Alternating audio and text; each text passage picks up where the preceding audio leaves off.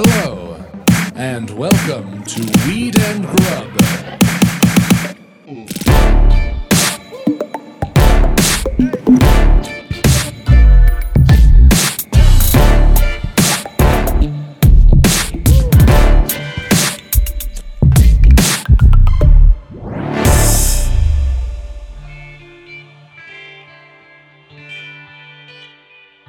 I was thinking about like my pandemic body and how I haven't added cells to my body, but the cells that I do have are just like feeling themselves. Yeah, you know what I mean? I feel you. Wait, your cells are like My at cells their are in fullest? they're in sweatpants. Oh, your cells are in sweats. My cells are in sweats. Yep, they're all in like caftans and muumuus, and they're all just like Are they happy? hanging out. They feel fine. They're happy. They're happy to be alive. Are your cells on vacation, or are they thick? So they went from wearing a 3430 like myself to a Right. 3630 like myself. I mean, my cells are not gonna grade themselves on size, but they Damn are. right. They're feeling very loose.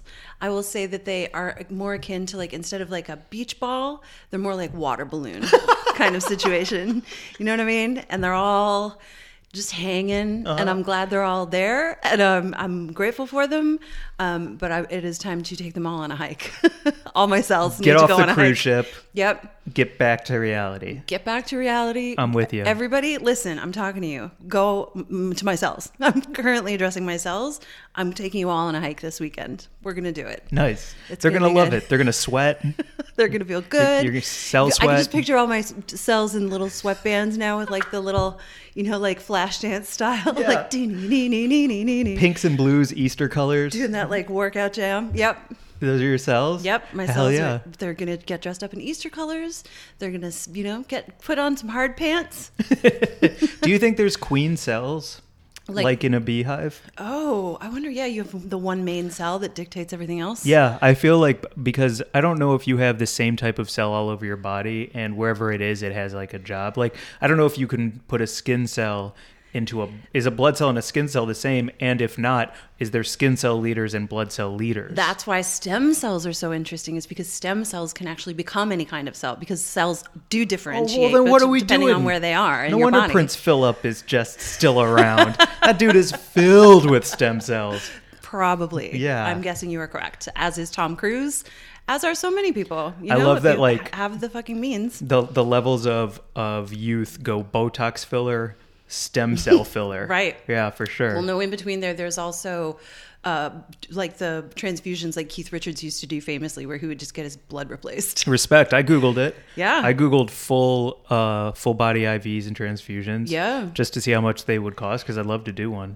Have you ever had a vitamin B shot? Mm-mm. I was working on a Live Nation gig, and they actually had someone come in because it was like really long days, and we all got like a vitamin B shot, and I felt amazing. That sounds great. Yeah, it was wonderful. Your cells are thickening caftans right now. Mm-hmm. Mine need to be run through a sieve. Oh. I need to filter them. So Yeah. that's my deal over here. I need to tap them, run them under some water. Yeah. Get the debris off, because that cooking oil is a little too dirty inside me. Heard. You know what I mean? I need to run my blood through a cheesecloth. Got it. It's like running shake through a screen to get the keef.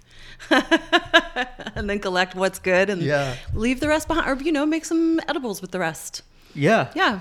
Make edibles with your weird cells. Well, that's what goes back to, like, honestly, like, I would love to put some stem cells inside me. I would absolutely. I'll try anything once, but I will probably try that twice. It's really important to Sign support me that up. kind of research. It's fascinating. Yeah. There are all sorts of disease researchers and immunologists who are discovering things all the time with stem cell research. It's fascinating. Well, let's get some science on this fucking bitch. Let's get some scientists on here too. Science on this. I don't know. Bitch. You know what I'm saying? Like, I do. want some science. Like, I want to know if there are queen cells, and I want to know. I want a stem cell plug. Yep. Let's make friends with these people. Let's do it. I would love to talk to an immunologist, and I would love to talk to some biologists as well. I mean, with Earth Day coming up this year, I feel like we could reach out to some climate change scientists and get some answers And get Greta on what's here. happening. Yes, let's get Greta on here. Let's What's get up, Greta. Greta? We love you. For real. She's a fan. She listens. Greta Thunberg listens to our podcast? Yeah, she listens every Wednesday, and she joined our Patreon. Great. Thanks. Thanks for the support. You know what I mean? What up, Mary Jane? Oh, how's it going, Mike? Good. Welcome to Weed and Grub, everybody. This is a podcast about comedy, Cannabis. culture, Cooking. and calling shit out, And climate change. and climate change, And stem cells. and stem cells. Yes. Yeah, 100%. Stem cells. I want to have those people on as well. Yeah, I would love to. I mean, I love the fact that we're highlighting all kinds of voices on this podcast, and it's really great to talk to people from all different backgrounds, and we haven't had any scientists on yet, as far as I know. Besides you. Yeah, no, not a scientist. I was actually the black sheep of my family, I thought, because my grandmother was a marine biologist, and my father was a fisheries scientist, and my sister is a fisheries scientist, and I felt like by not following the family tradition, I was letting everyone down, but they told me that wasn't the case, so that was nice. It's not the case. Just because the trunk of the tree is one size doesn't mean that there are many branches on top. What? You got to go down your own road. Okay. Like your family tree has many limbs, so Yes. it doesn't mean that you have to climb straight up like That's everybody true. else. It's true. I didn't have to become a biologist in order to make my family proud, but I am so proud of them and so impressed by the work that scientists all around the world are doing all the time. And I feel like, especially in celebrity culture, like, no one is shouting out the hard work that the fucking scientists are doing for us. So let's get them on here and talk to them about, cool stuff. Agreed. Cool science stuff. And also, when you said what, it didn't hurt my feelings. It didn't? No, Or because it did? a little, because I knew what I meant, and when you didn't understand it, I even made a hand motion upwards, and it still didn't hit. My brain didn't follow it. I'm sorry. Sometimes it's weird, man. Growing up, I had so much trouble connecting with other kids because I would say something like I just said to you, and it would make perfect sense in my head, but because they're not in my head to see what I'm picturing, Right. it goes over their head.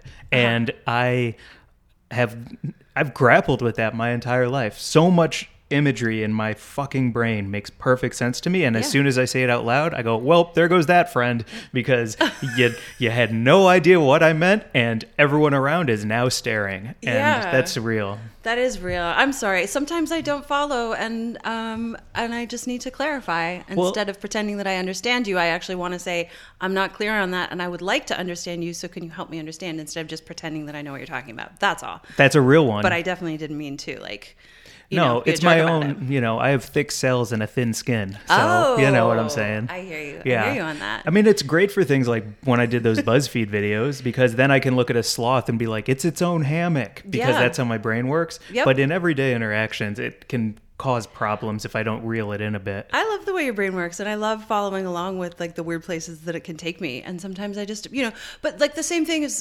happens when like I got irritated because on a recent episode on our Patreon, I was talking about Ravi Shankar, and you thought I was talking about Rafi, and I was like, listen, and I got all bent out of shape about it because you didn't understand what I meant. Yep. So we can do that on here because we're buds, and we fucking get through it with some good weed and friendship. Fuck yeah, buds. Damn, that's nice. There's like a rainbow between us. Shing! Here, touch my finger. Ding! Speaking of thick cells, Yes? we tried a lot of new foods for our guest today, Bill Oakley, because he is such a fast food phenom. Yes. And so before we get to the news, I wanted to ask you about some of those foods. I am ready to talk about them. Cool. Very excited. So, no fault of your own, you have never tried Taco Bell, Correct. Popeyes, Correct. Big Boys. Correct. Am I missing any of the mains? Those were our main three that we Okay. went to for Yeah. Bell to prepare. Yeah, and last episode with Megan and Rachel Rapino, we talked about Popeyes and how you had a driving biscuit and you even sang about it. I But did. we did not talk about... Ready to sing it again anytime. Yo, we got some nice DMs that were like, please make an EP. Yeah, they were really nice about it. Come on. I'm sorry I assaulted everyone's ears with that, but I will be bringing more songs on here because I had such a good time doing it. So Good. I want to hear them. I want to hear them. we'll release an EP of food songs. And what does EP stand for? Extra plate. Yeah. That's your joke. I like it. It's fun. So I'd like to start with Taco Bell. Okay. Because it was an absolute honor to be there for your first Taco Bell bite ever. Thank you. Big deal. It felt like a big deal. I have always felt like a fucking fraud. Like, how do you smoke weed and never have eaten Taco Bell? honestly, there was no Taco Bell where I grew up. And I then just somehow kind of never wanted to try it because I was always surrounded by like other great food. And I am so ashamed that I had never had it because the Crunchwrap Supreme is like fucking legendary. It is legendary. Legendary. Yeah. Yes. What did you think of the Crunchwrap Supreme? Listen, cold Taco Bell. Okay, you're right. We need to set up a little bit of context. Yeah. We hit 3 places in a row. We drove to Big Boys and got their double burger, which we'll get to in a second. And then we drove to Popeyes and got the biscuit and 2 Popeyes chicken sandwiches. And then we drove to Taco Bell and got a Crunchwrap Supreme, a Doritos Locos Taco, a regular taco Supreme, and there's something else I'm blanking, but we have a picture of it for the Instagram. And then we drove all the way back to my place to eat all of it. So by the time we got here, it's all driving food. Maybe that's what the album is. It's like driving Crunchwrap Supreme, driving biscuit. That would be my feedback because by the time we got back here and tried everything, I feel like the Crunchwrap Supreme, you just got to eat it hot. Right there when it gets to you, and it's crunchy and hot and gooey and all that kind of stuff. So I got a sense of the magnificence of the fucking brain that dreamed up that incredible snack. I didn't get the satisfying sort of experience of the crunch and the whole situation because it was just kind of soggy by the time I got to it. Do you think that it was a bad Crunchwrap though to begin with? Because let's call it out. I think it's important because Taco Bell is not going anywhere, right? And if you liked the flavors, that's great. If it wasn't crunchy, that's a problem, and I don't think that can all be blamed on a 10-minute car ride. It was like a longer car ride than that first, because I do want to say I definitely think that had I experienced it like in the car at Taco Bell, I would have had a better experience. But I didn't. I waited, and it was definitely like, I don't know. Do they differ from Taco Bell to Taco Bell? Isn't the idea that it's the same everywhere you go? Mary Jane? Quit dancing around what you think of it. Didn't love it. Okay. I'm sorry. I don't want to let anyone down. It's a big deal to say that you're like not a big fan of the thing that everyone's a fan of. That's a weird position to take. I get scared that people aren't going to like me, Mike. I'm worried about people liking me all the time. I feel that. Constantly. It's very scary for me to come out against popular opinion and put myself on the line and be like, I didn't love it. It's like if you get kidnapped and they give you some water and it's like, do you guys want any? Yeah. I don't want to finish the glass. Yeah. Huh? Yeah. You? Yeah. Okay, cool. Everyone good? Yeah? You okay? Oh, they're like beating the shit out of you. How's your hand? Is everybody feeling comfortable? No, it's like truly, it's scary because everybody loves it. Everybody talks about it. Everybody's like, the first thing that I want when I'm high is the Taco Bell Crunchwrap Supreme, and I had it and I didn't like it. And so I'm wondering what was wrong with me. That's weird. It's weird. That's a weird stance to take. What's wrong with me that I didn't like this thing? I don't know. I feel you. Respect. I also wasn't a big fan of like how salty everything was.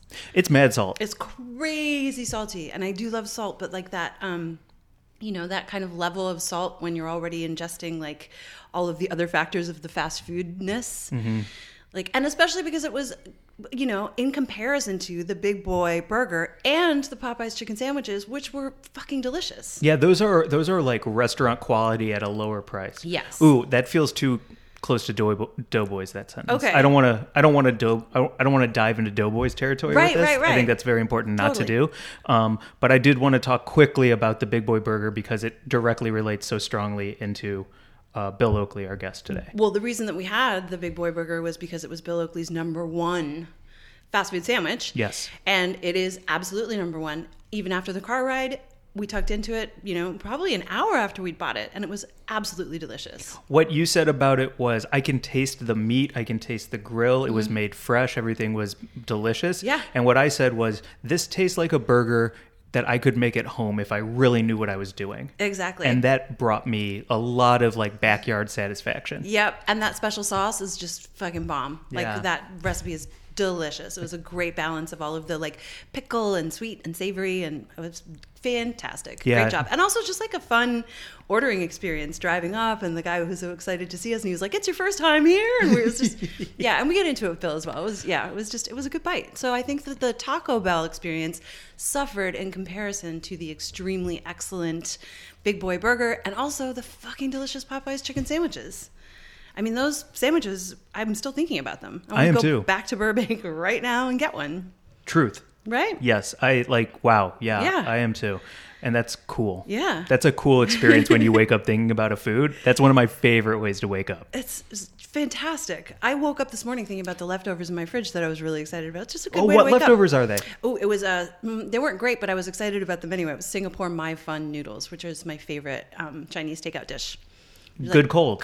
Cold curried noodles. There's shrimp in those? There's shrimp in there. There's egg in there. Ooh, yeah. There's a little chicken in there. Oh, man. A mouthful of cold Chinese noodles is... With like onions and peppers. It was Fuck like my kind of a face. disgusting bite if anyone had like happened upon me, but I had a great time eating it with my coffee.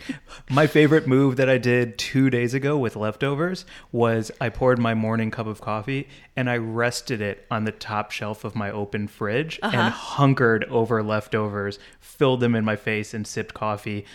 And there was a beautiful sense of protection because you know how my windows, you can see in my windows at the building across from me? Yeah. But because of the way the door opens, I could hide behind the fridge door and just like alternate between shoveling leftovers in my face and sipping coffee that was like slowly cooling on the air of the fridge. And it was just a perfect 10 minutes. This is very satisfying for you. It was a beautiful move. Nice. It's a move that I can't wait to do again. I love it. Yeah. Do you want to get to the news? Yes, let's get to the news. Oh, we have our sponsor to shout out. The Grubler Gazette is presented by OCB Rolling Papers, the largest rolling paper brand in the world, created naturally since 1918. OCB offers a full line of papers made with sustainable fibers, no GMOs, and no chlorine.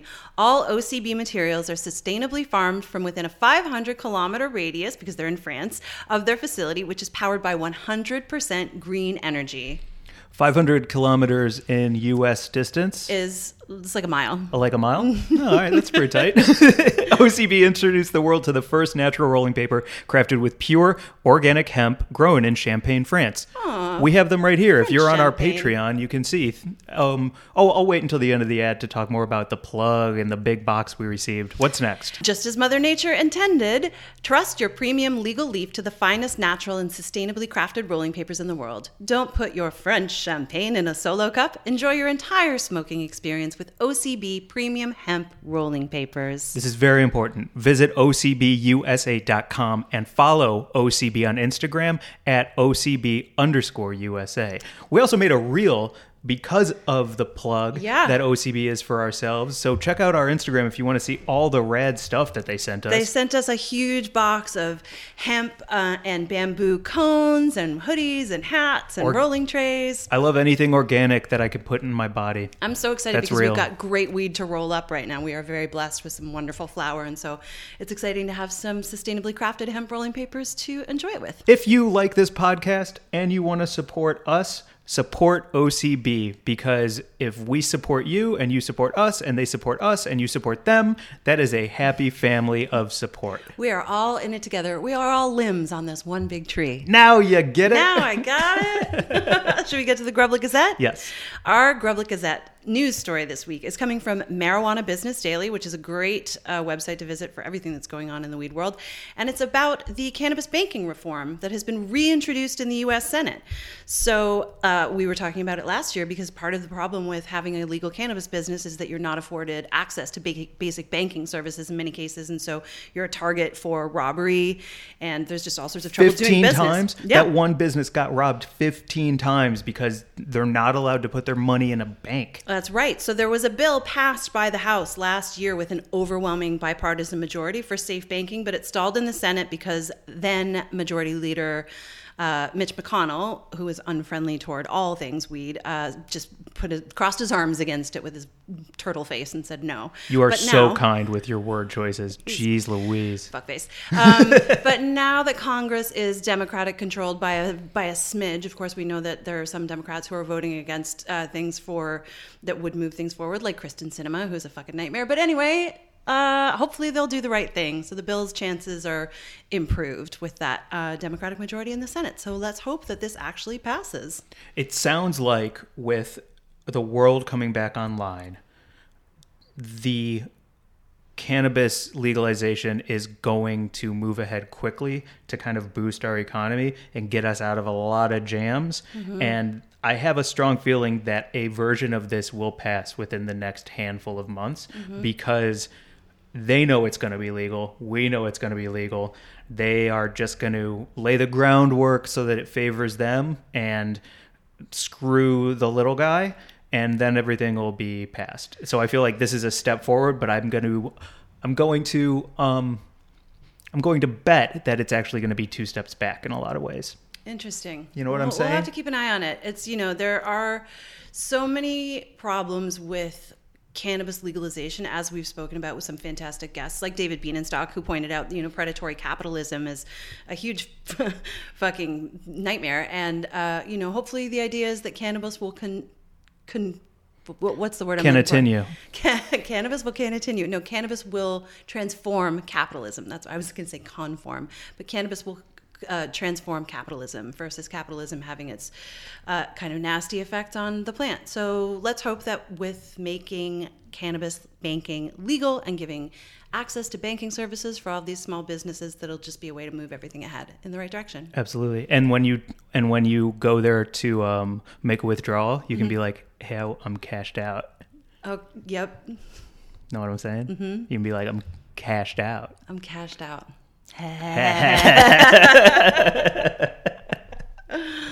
Jeez. I don't know enough about banking to understand how anything works. Right. Sometimes I'll open up my bank account and be like, what's this $5 fee for? And then close it again and not even fight against it, even though I feel like I should, just for micro injustice purposes. Yeah. So I don't know. I don't understand enough about this to do anything more than get angry when I learn more. You know what I'm saying? Yeah, banks suck. I fucking wrote a letter to the Better Business Bureau last summer when Chase froze my account because my IRS stimulus check, which was addressed to me and signed by then President Donald Trump, fucking bounced. Motherfucker, in the middle of the fucking it was such a fucking nightmare. In the middle of everything that was going on, the whole country was in massive fucking upheaval, and they froze access to my funds because the fucking stimulus check looked suspicious to them without telling me. I only found out when I tried to do a transaction and my debit card was declined. And I was so upset because I was like, what if I fucking got COVID and I needed access to money to get to the fucking hospital? Or what if I just need grocery? What if I need to live with any of the money that you have? What do you mean, what if? Yeah, what if I need to live?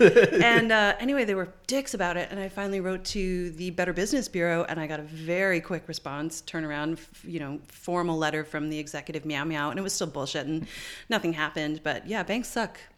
I was mad enough to write a formal complaint to the Better Business Bureau, like a super nerd. But real talk, that shit works. Do you think that when there is this banking bill that's passed, credit unions would be the way to go for dispensaries? Because I'm looking into credit unions right now, and it seems like a pretty sweet fucking deal to me. I think I'm looking into credit unions right now as well, and I think that they're great because they're owned by their members. They're like a co-op, basically. Everyone who buys in then owns a small piece of the business. So the problem with credit unions, I think, is that they just don't have the leverage that the larger banks do for bigger loans and that kind of thing, is my understanding. So if you're a business and you need $1 million loan, a credit union might not be able to supply it, and you'll have to go to somewhere like fucking Chase. Interesting. But I think, definitely at my level, I don't have $1 million, so I'm going to maybe close all my Chase accounts and open up a credit union account. That's going to feel so good. And then I'm going to withdraw money from that account and go buy weed with it. Yeah. And then they're going to take that money and they're going to put it in their account. Yeah. And it's going to be awesome.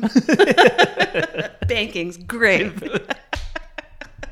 We can grab banking podcast. Yeah. Oh, you want to learn how to lose money quick on impulse buys I don't even know. at the grocery store front of the line? Seriously. Oh, I've never had that toffee before. I've been buying kombucha like it's, water. That shit's expensive. Impulse kombucha? Not necessary. I mean, it is maybe necessary for all my little cells who are in their caftans and they need to get their little probiotic game back on point. Mm-hmm. Yeah. Every time you talk about your cells, I picture a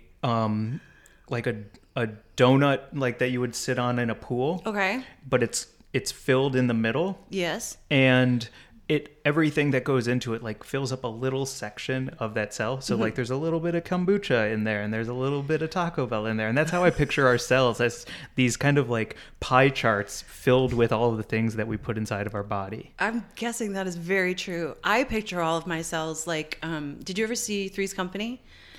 A few episodes. Right. I grew up on it. It was like my favorite. It was like my babysitter after school. Three's Company and the Carol Burnett Show babysat me, and Transformers. And there's a character on there called Mrs. Roper, and she's the landlord's wife, and she lives downstairs, and she's like this sex crazed, caftan wearing. The actor, I can't remember her name, Audra. Oh, she was so fantastic. But anyway, she was always like, Stanley, and she'd come up in her caftan and she'd look amazing, and all my cells looked like that. I'll tell you what, I am a sucker for a caftan. It like I would immediately fall if I was in a pirate ship and I saw a siren in some billowy threads. You better believe I'm coming over and turning into stone. Yeah. Oh, I'll fall for a caftan every time. Sirens don't turn you into stone. That's a Medusa. But yes. A siren will take your voice? A siren, I think they just kill you. I think they lure you in with their beautiful voice, and then they like eat your soul and head and guts. Cool. Well, either way, if you're wearing something flowy, I'm gonna be like, okay. You're there. You would have loved Greek times. Medusas and sirens everywhere, all wearing caftans. Mike Glazer, dead at 1 day old, couldn't keep it together long enough to do anything with his life except follow some beautiful women. I think you would have been able to wear your own caftan too in Greek times. Oh man, I'd love to have rock that. a toga. Yeah. Yeah. Flow behind me. Anyway. All right. Oh, I love flowy things on women. Yeah. Yeah. Okay. Well, I'll be sure to let all my cells know.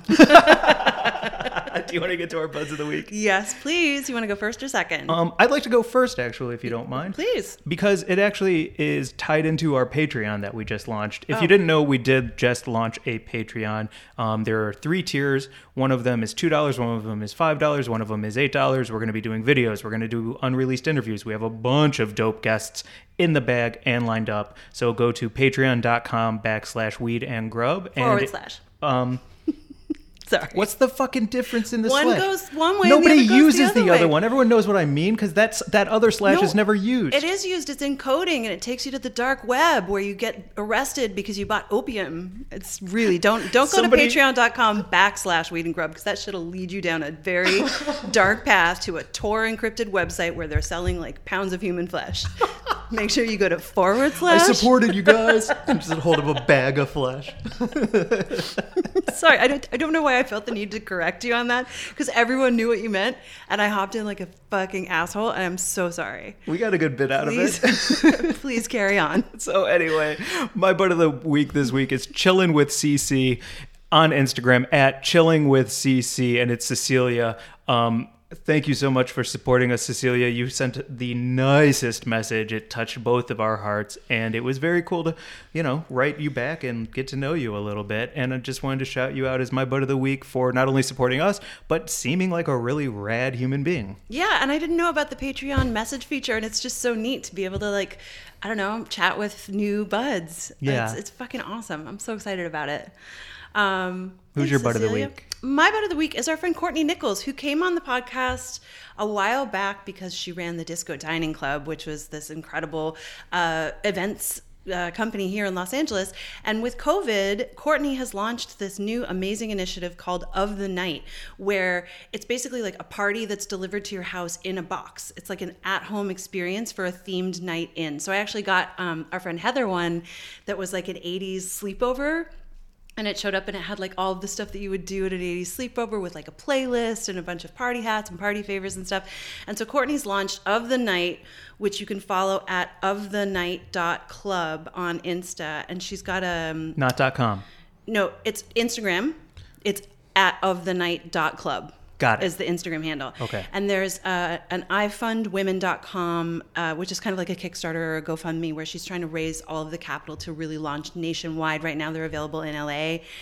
And she's fantastic. Courtney's just like the fucking coolest. She's great. She does massively cool stuff. And she's looking for people to follow at ofthenight.club on Insta and get the word out. And if you have access to buy one of these packages, they're fantastic. Yeah, they are, especially right now when I'm feeling a little weird because my birthday is on Sunday. Oh. And so the idea of somebody showing me a great time through being the exclusive party person for the entire country, like that's what I want in my life. I want somebody who can just like be like, I got you. Let's go. Let's have a great time. Awesome. Yeah. Well, I'm excited to celebrate your birthday with you. We'll do something cool. Let's do something cool. I mean, Yeah. I know what I'm going to do. What? Take Just a like, it's a full moon on my birthday. oh, that's right. So I'm going to take a handful of mushrooms and howl. Ooh. Ooh. Yeah. I'll do that with you. Let's go. Okay. All right. You want to get to our VIB, our very important bud? Before we do, I would love to just say thank you to everyone who supported us to get us to South by Southwest. Yes. We're so proud to be part of the incredible lineup at this year's festival, and the people who helped get us there, Zoe Wilder, our incredible guests, Open Mike Eagle and Laganja Estranja, just, everyone who supported us along the way. Voted for us. Yeah, thank you all so much. It was like a true fucking honor to be at the festival and meet and connect with all the other panelists and watch some incredible keynotes, and it just felt really cool. So thank you everyone for getting us there, and we hope we can attend in person next time. Yeah. Yeah. I think we made an impact, Mary Jane. I think we made a good impact for the right reasons there. Nice. For real. Like, it was a big honor, and I'm really proud. And I also think the response we got tells me that we made a difference in this cannabis biz. Cool. In the right way, and that feels really nice. Yeah, it feels good to have open, funny conversations about what's going on, because so much of what's going on is so upsetting day by day. Everything is difficult and upsetting, and it just felt good to kick it with a couple of artists who have, very serious intentions in destigmatizing weed, but also they're just fun and funny, and they're able to think about difficulties in a creative way that makes it easier to sort of listen to, Pow. And that's what I think we want to do here as well. So, Pow. yeah. Should we get to our VIB? Bill Oakley, living legend. Holy smokes. Incredible guest. With his writing partner, Josh, they created some of the most formative Simpsons seasons of forever. If you have also seen Portlandia, he was a writer on that. Disenchantment, he wrote on that. On the food tip, The Wrap called him the Gordon Ramsay of fast food. Vulture called him the preeminent fast food critic. And Chef Irvine from freaking Food Network said the nation's foremost authority on fast food. Follow him on Instagram at @BillOakley. Every single video is so funny. They are a minute long. He has an authentic, honest way of talking about new fast food items that is not only hilarious but informative, kind of like we try to do on here. And thank you for the Steamies, which is your year-end wrap-up award show on your Instagram. Bill Oakley, you're an incredible human being. It was such a fun hang. It was just like awesome. At one point he had to get up and go answer the door because he had a delivery of something that he was going to be putting on his Instagram that day. And it was just like, he's so stoked about like experiencing everything that the world has to offer, from fast food to the toy line of his that we talked about, and all of the incredible writing he's done. He's so funny. What's the word when you make a lot of stuff? Prolific? Prolific. That is it. Okay, great. I got in your brain. I got it. You got it. I got that one. High five. Yeah. Shall we? Yes. All right. Without further ado, here's our interview with Bill Oakley.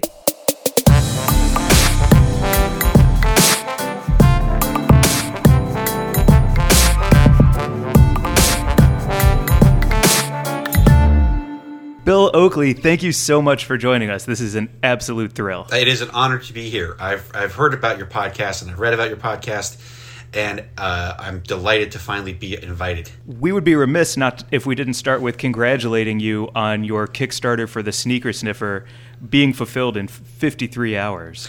Hey, thank you very much. I'm thrilled that this thing has been in gestation for over 3 years, and I'm delighted that we finally are going to get to make these things. Would you mind giving us a little encapsulation of what the Sneaker Sniffer is and how it came to bear? Yeah. How did you come up with this? Basically, I decided I wanted to make a funny product. And what happened was, I think we were actually driving, everybody knows what Funko Pops are, right? And the family was driving to that Funko Pop Funko Pop headquarters, which is like a museum in Everett, Washington, right? And I don't really like Funko Pops because I don't like the eyes. I like the ones that look like what they're supposed to look like. I don't like the stylized Funko Pops. And I was like, I should start making my own figures. And then it sort of occurred to me, hey, I could make funny figures. I could parlay my funny career into making funny figures. And then I was like, I started thinking about wacky packages, which I grew up with. A lot of people who are younger than 45 do not know what wacky packages are, but they basically were these stickers. And everybody in this 1970s, they were the rage. Every kid wanted. They kind of had a Mad Magazine vibe to them, and they were funny. They were parodies of products. So they would just be they would be funny, cartoonish drawings of familiar products with given funny names and stuff. And so I was like, hey, wait a minute. I could do that I could make objects that were funny objects. and that's where it came from. And I decided I was going to make a series of vinyl toys. And when I say vinyl toys, they're not Funko Pops. They're the more expensive, fancy ones that you see in comic book stores for like $100, that are made by Kid Robot and things like that, or comic book conventions. I could make funny ones. So I decided to make fake advertising characters from the past. Like Captain Crunch, Count Chocula, things of that nature that were for some reason unpopular. Sneaker Sniffer is the first one, and it's from 1962. And I worked with a great team of artists and so forth. And Steve Dressler is the guy who did the ad for Sneaker Sniffer, and it's an ad that could have appeared in Life magazine in 1962. And you get this when you buy it. By the way, the ad comes with it. It's like a poster. It's for a foot powder, and it says, "Don't get a visit from the Sneaker Sniffer." And like, if you use this foot powder, your shoes will not attract this monster that comes to your closet to sniff your shoes and gets kind of a perverse pleasure out of it.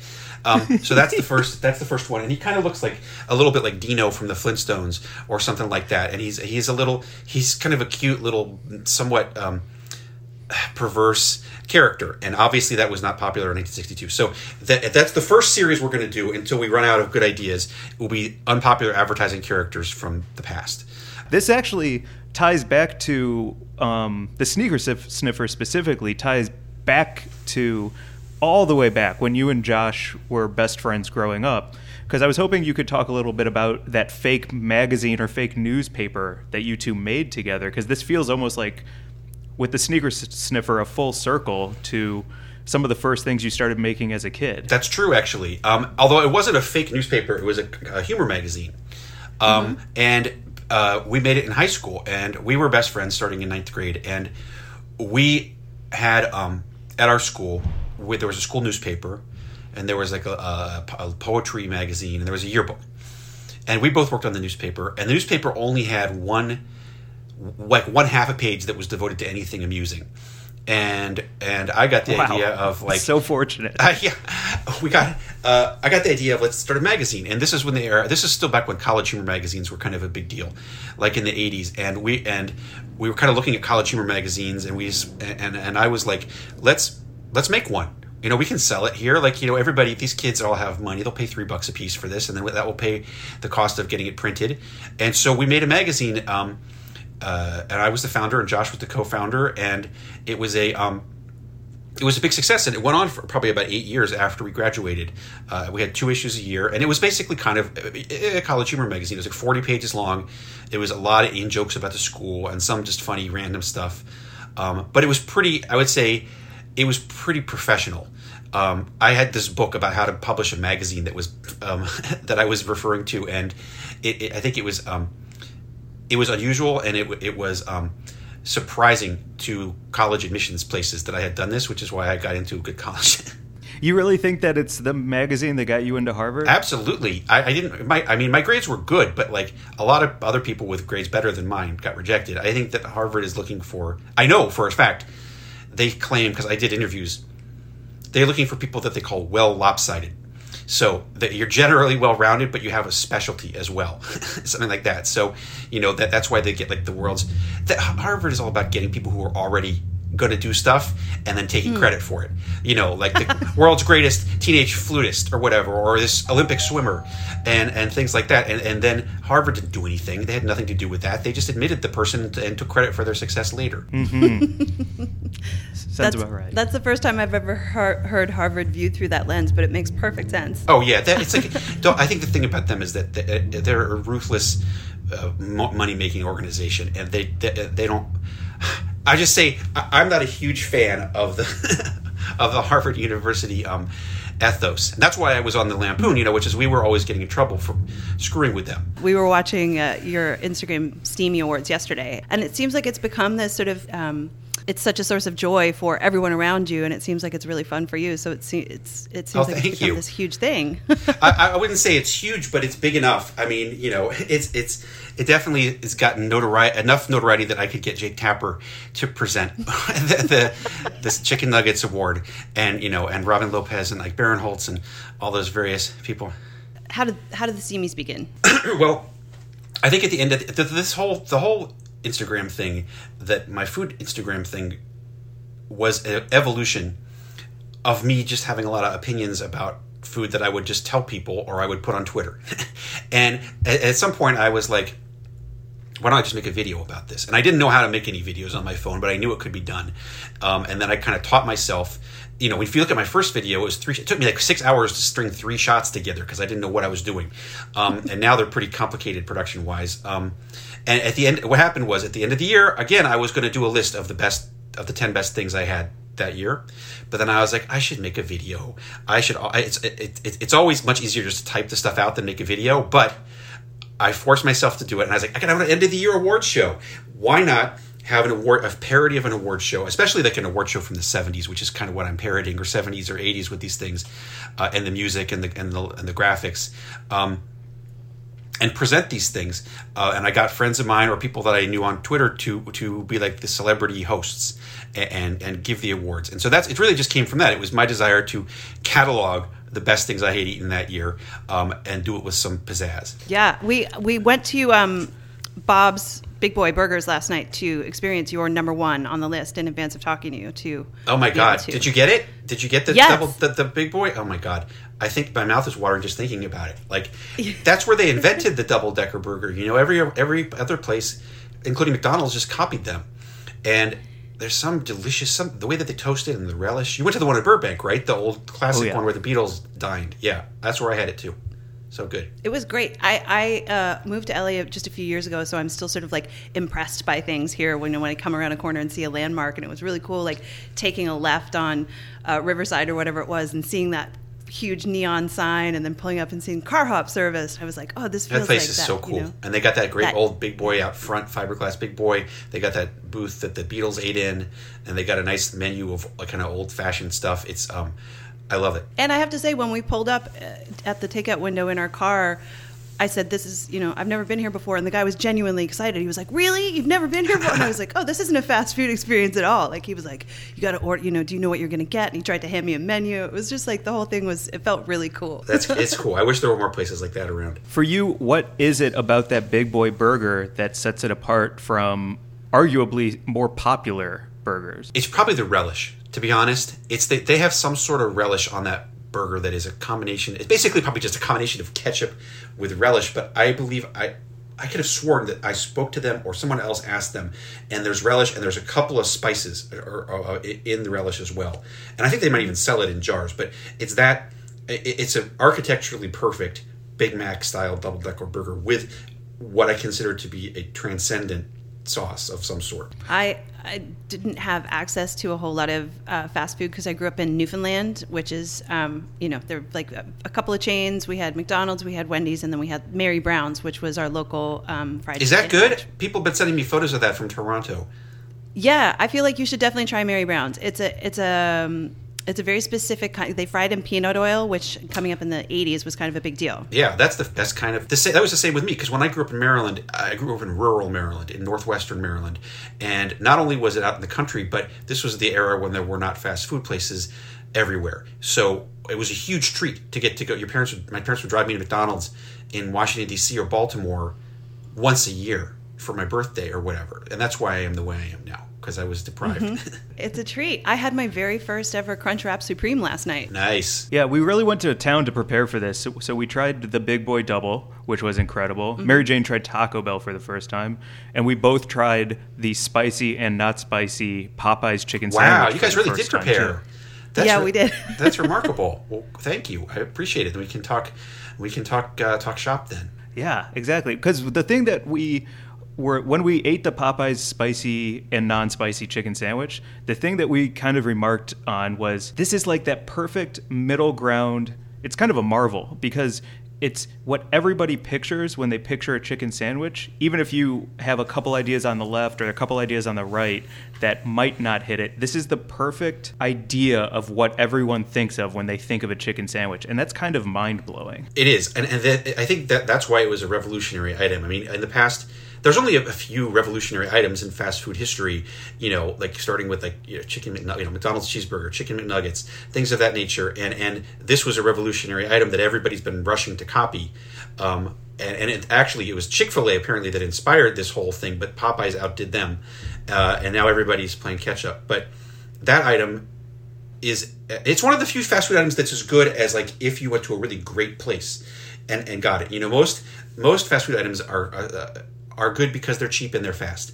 Whereas that if you got that at a restaurant, you'd be happy or close to it. Yeah, I would travel for it. I was so disappointed the other day because I ordered a fried chicken sandwich from a kind of, healthy place here in LA that just totally sucked. Let's name them. People shouldn't go there. Mendocino Farms. It was not good. Don't go there. And then that Popeye sandwich was so exciting, and I saw, I saw a little ripple. There was sort of, when we went to the Popeyes, of course, because of COVID, there were only a few people allowed in the actual store at one time, and so we had to stand outside, and we were in a line, and there was definitely like a little frisson of energy of like aggressiveness of, maybe you weren't going to get in there. Like we were standing behind a couple who had been kicked out because there were too many people in there, and then someone came up behind us, and she immediately turned. She was like, back of the line's over there. I was like, wow, this feels like it could get aggressive really fast. That happened to me at Panda Express 2 nights ago too, and it was like there's Panda Express. Man, this was the worst Panda Express experience I've ever had because it took forever. And every single person in front of me was ordering 6 or 7 different meals. Like, I want a kid's meal, and this one's going to have brown rice, and this one's going to have... And the place was only, I think, 2 people working there. And the line was enormous. And then, yes, as similar to you, people started to get angry at the back of the line and stuff. But I got out of there before it got too rough. What was your order? What do you get when you go to Panda? I get orange chicken usually, but I usually get it for the family because I'd rather have a frozen pizza or something like that. I like Panda Express, but I don't love it enough that I would rather deprive myself of something that I really want, like frozen pizza. Yeah. Like for me, that would be either a Jack's pizza. I really love Jack's. Or I think DiGiorno is good, but I think they changed their crust recently, so I'm not as big of a fan of that. Where do you fall for frozen pizza? Oh my God, I got so much to tell you guys about the frozen pizza universe. There is, because this is it's probably the most common thing that I eat. And frozen pizza game has really gone up recently. Like the best one, it's kind of hard to find, not so much out here because it comes from out here, is Wild Mike's. Wild Mike's, and if you get the deluxe personal size, that's the best. However, I have recently discovered a few other harder to find ones that may be even better. First of all, if you like deep dish, or thick crust, the Detroit style pizza from Outsiders is the best thick crust frozen pizza I've ever had. Outsiders is bear that makes these specialty. You can find it at Target. Actually, they sell it mostly at Target and sometimes in supermarkets. They make Chicago style deep dish pizzas. They make a whole bunch of specialty pizzas that are kind of like the lesser known, and their Detroit style is terrific. And then I just discovered this. What is this one from Ohio? I can't even remember the name of it now. There's this one from Ohio that is a chain. I can look it up. I tell people at the end, but there's a pizza chain in Ohio, and it has a name like DiMartino's or something like that just started selling frozen pizzas. And I found one at Walmart, and it was probably the best frozen pizza I've ever had in my life. It's Donato's. Donato's is one Donato's. of those. And if you're lucky enough to have this, I've only seen it for sale one time, and it was in Walmart. And hopefully it will become more popular. I know if you live in Ohio, you can order those pizzas. But this was probably the best frozen pizza I've ever had. And I've been also the other thing I do is I order a lot of ones from Goldbelly. You guys know Goldbelly? I'm new to that because my sister sent me a care package, or sent us a care package to enjoy together from Katz's Deli in New York, and we got like a whole thing of pastrami and Russian dressing and sour pickles and rye bread, like all of the makings of sandwiches for a Reuben lunch. Someone sent me one of those too as a gift, and it was fantastic. But I've also been doing kind of a pizza crawl, nationwide pizza crawl via Goldbelly. And I got Demos from St. Louis. You guys live in St. Louis. You must know Demos, right? Isn't it supposed to it's like the prototypical St. Louis? Are you talking about pizza? Emos? Emos has that Provel cheese. Yes, it's Emos. IMO. Sorry, why did I say Demos? Yeah. It's because we have a Demos in Portland. It's Emos. You're right. So I got those, and it does have the Provel cheese is weird. Like it kind of tastes like the cheese. I'd never had it before. It tastes kind of like the cheese that you would have in a lasagna. And the kids, when I gave it to them, were kind of weirded out by it, but I really liked it. So I have Emos, and I got a whole bunch of Old Forge style pizzas. Old Forge is a style that is only in one part of Pennsylvania. That's kind of it's a deep dish. It's kind of a thick Sicilian style pizza, but it's got a couple special aspects.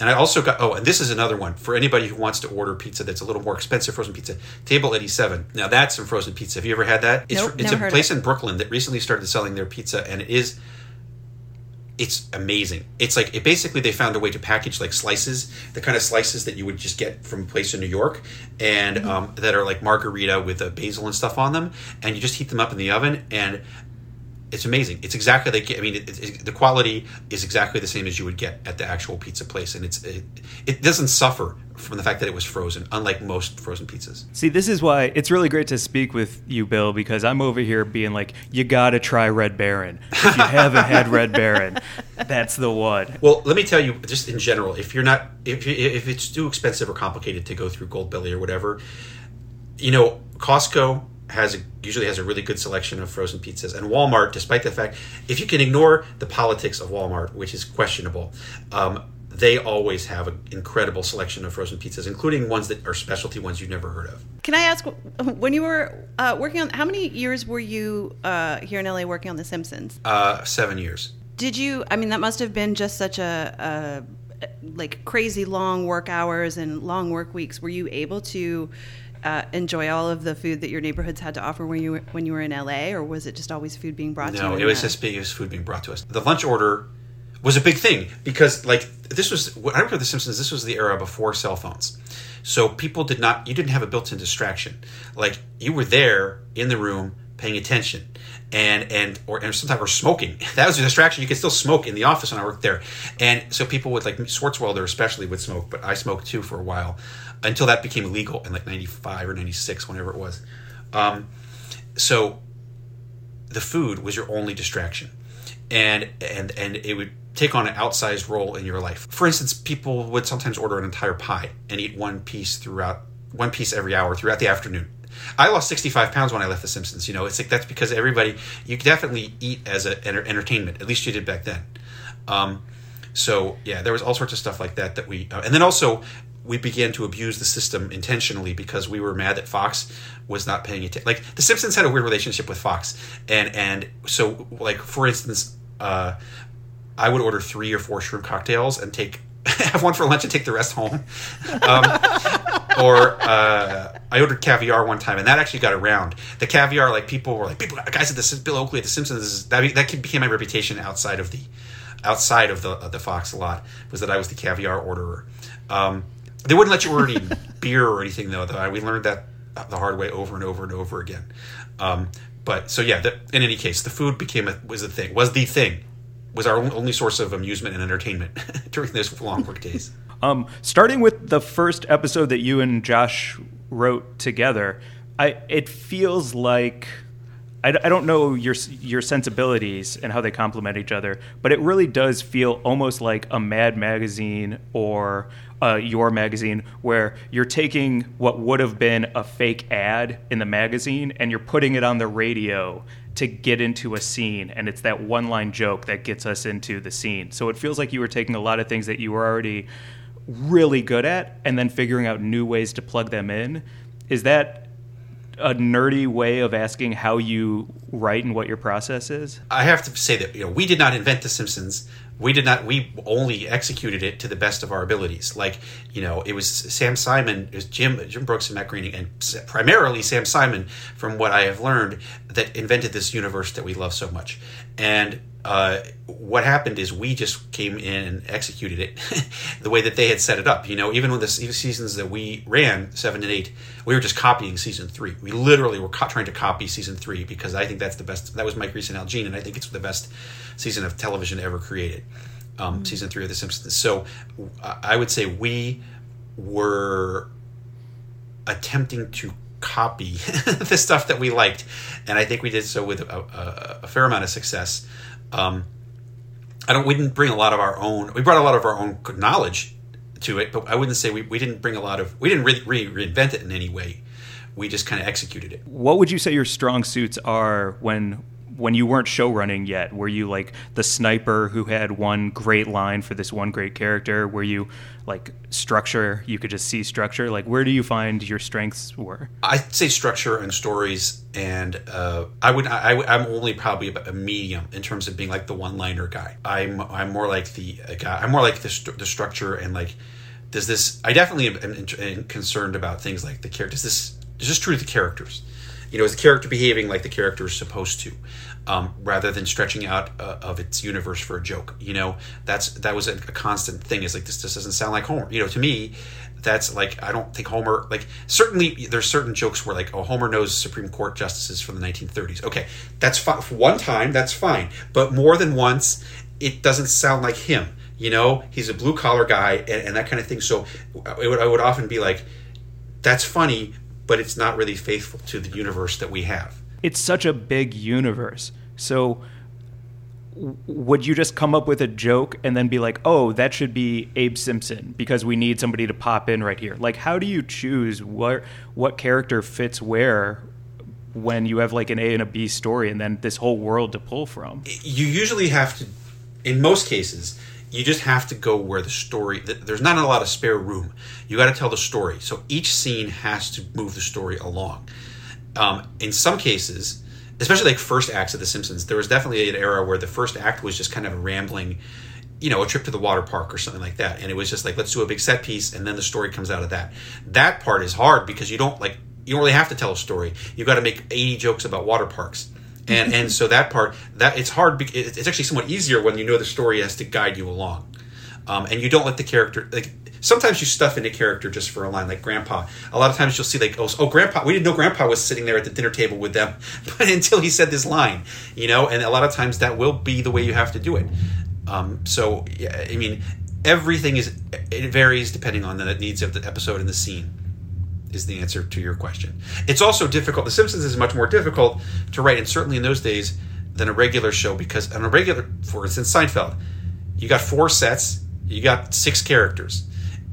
Simpsons, you have an infinite number of sets, you have an infinite number of characters, not to mention you could put an Itchy and Scratchy in here, you could whatever, and it's like, and so the sheer number of choices is overwhelming. Yeah, it feels like trying to choose something on Netflix at 10 p.m. Like, I'm just gonna, good analogy. Speaking of Seinfeld, and I know that you and Josh wrote a Seinfeld spec that kind of opened a lot of doors and opportunities, and Mary Jane and I just wrote a spec together about podcasters because we were tired of writing about shows, and we were like, we just love doing this. Let's write about something we love. And that sounds like what you and Josh did for your Seinfeld spec. You just wanted to write about a show that you love. Yeah, that's exactly what happened, actually. Because before that, we had not had any success. We had 4 years of being basically kind of being unemployed. And it's because, in retrospect, our material was crummy. Because we wrote episodes of things like Coach.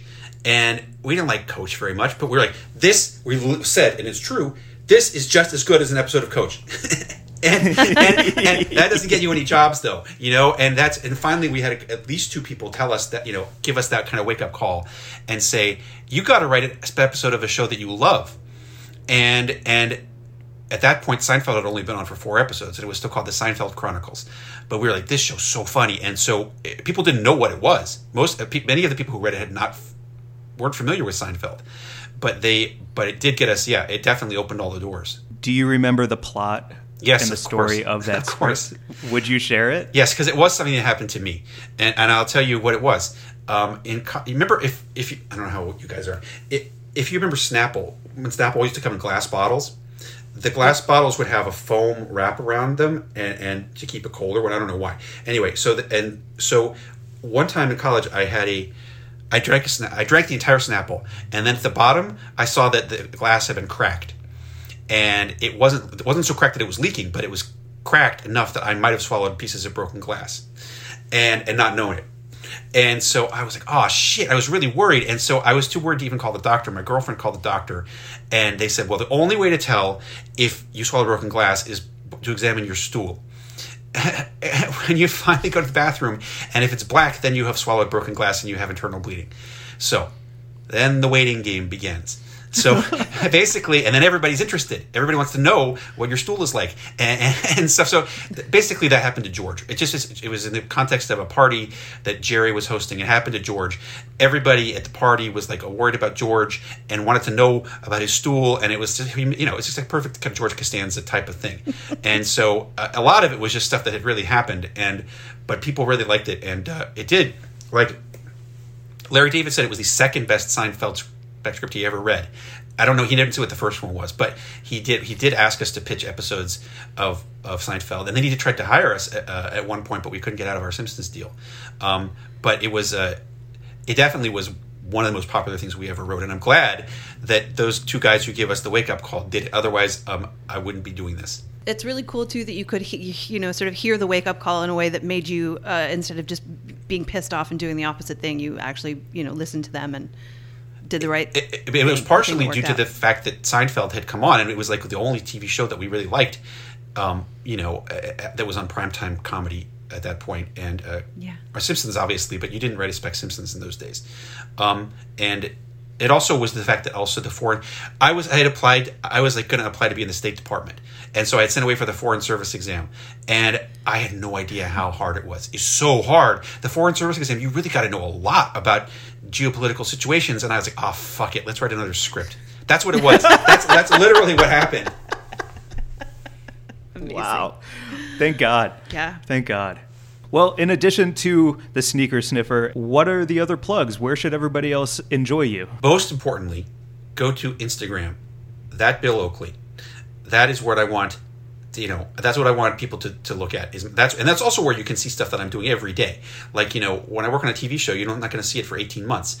But on my Instagram, I usually put up a funny fast food review video once every week or 10 days. Plus, literally almost every day, there's new stuff on my story, which is generally either about Portland stuff or about all this exotic food that people mail me, or frozen pizzas I find, things like that. So that's the most important thing. Anything else? If you follow me on Twitter, I generally announce whatever I'm doing. Most recently, this Sight Gags company, but or the show I'm working on, something like that. Also, we're working on this spinoff of our old show, Josh and I, our Mission Hill, and that should that get sold, I'm hoping it gets sold. Then I'll be tweeting about that relentlessly as well. That's thrilling. And best of luck with that. Mission Hill was fantastic. Thank you. Fantastic. Yeah. Oh, man. The gay couple. I don't know that there was another animated cartoon who was doing what you have done or were doing at the time. Well, they're the stars of the new show. It's like Mission Hill. It's basically just a continuation of Mission Hill, but there's a lot more Gus and Wally. They go from being the background characters to being the stars of the show. Everyone else is still in the show. Incredible. Fantastic. Thank you so much. This is such a thrill. Thank you so much. You got Mary Jane to try Taco Bell for the first time. Yep. And next time I go to Newfoundland, I got to get some Newfoundland special flavored chips sent your way, because I was seeing your rating of the Canadian flavored chips and that you were all about the all dressed. Humpty Dumpty. That is the best. That's the number one best Canadian all dressed chip. And it's only available in the Maritimes and in Quebec, I understand. So yes. Yep. I would love to have some more of those. Love it. Excellent. We'll get them sent your way. Excellent. And for us, you can follow us at Weed and Grub. You can email us at wg@weedandgrub.com. Bill Oakley, thank you so much. This has been an absolute dream come true. It has been nothing but a pure pleasure from start to finish. Thank you so much. Please come back anytime. I would love to. Bye, everybody. Bye.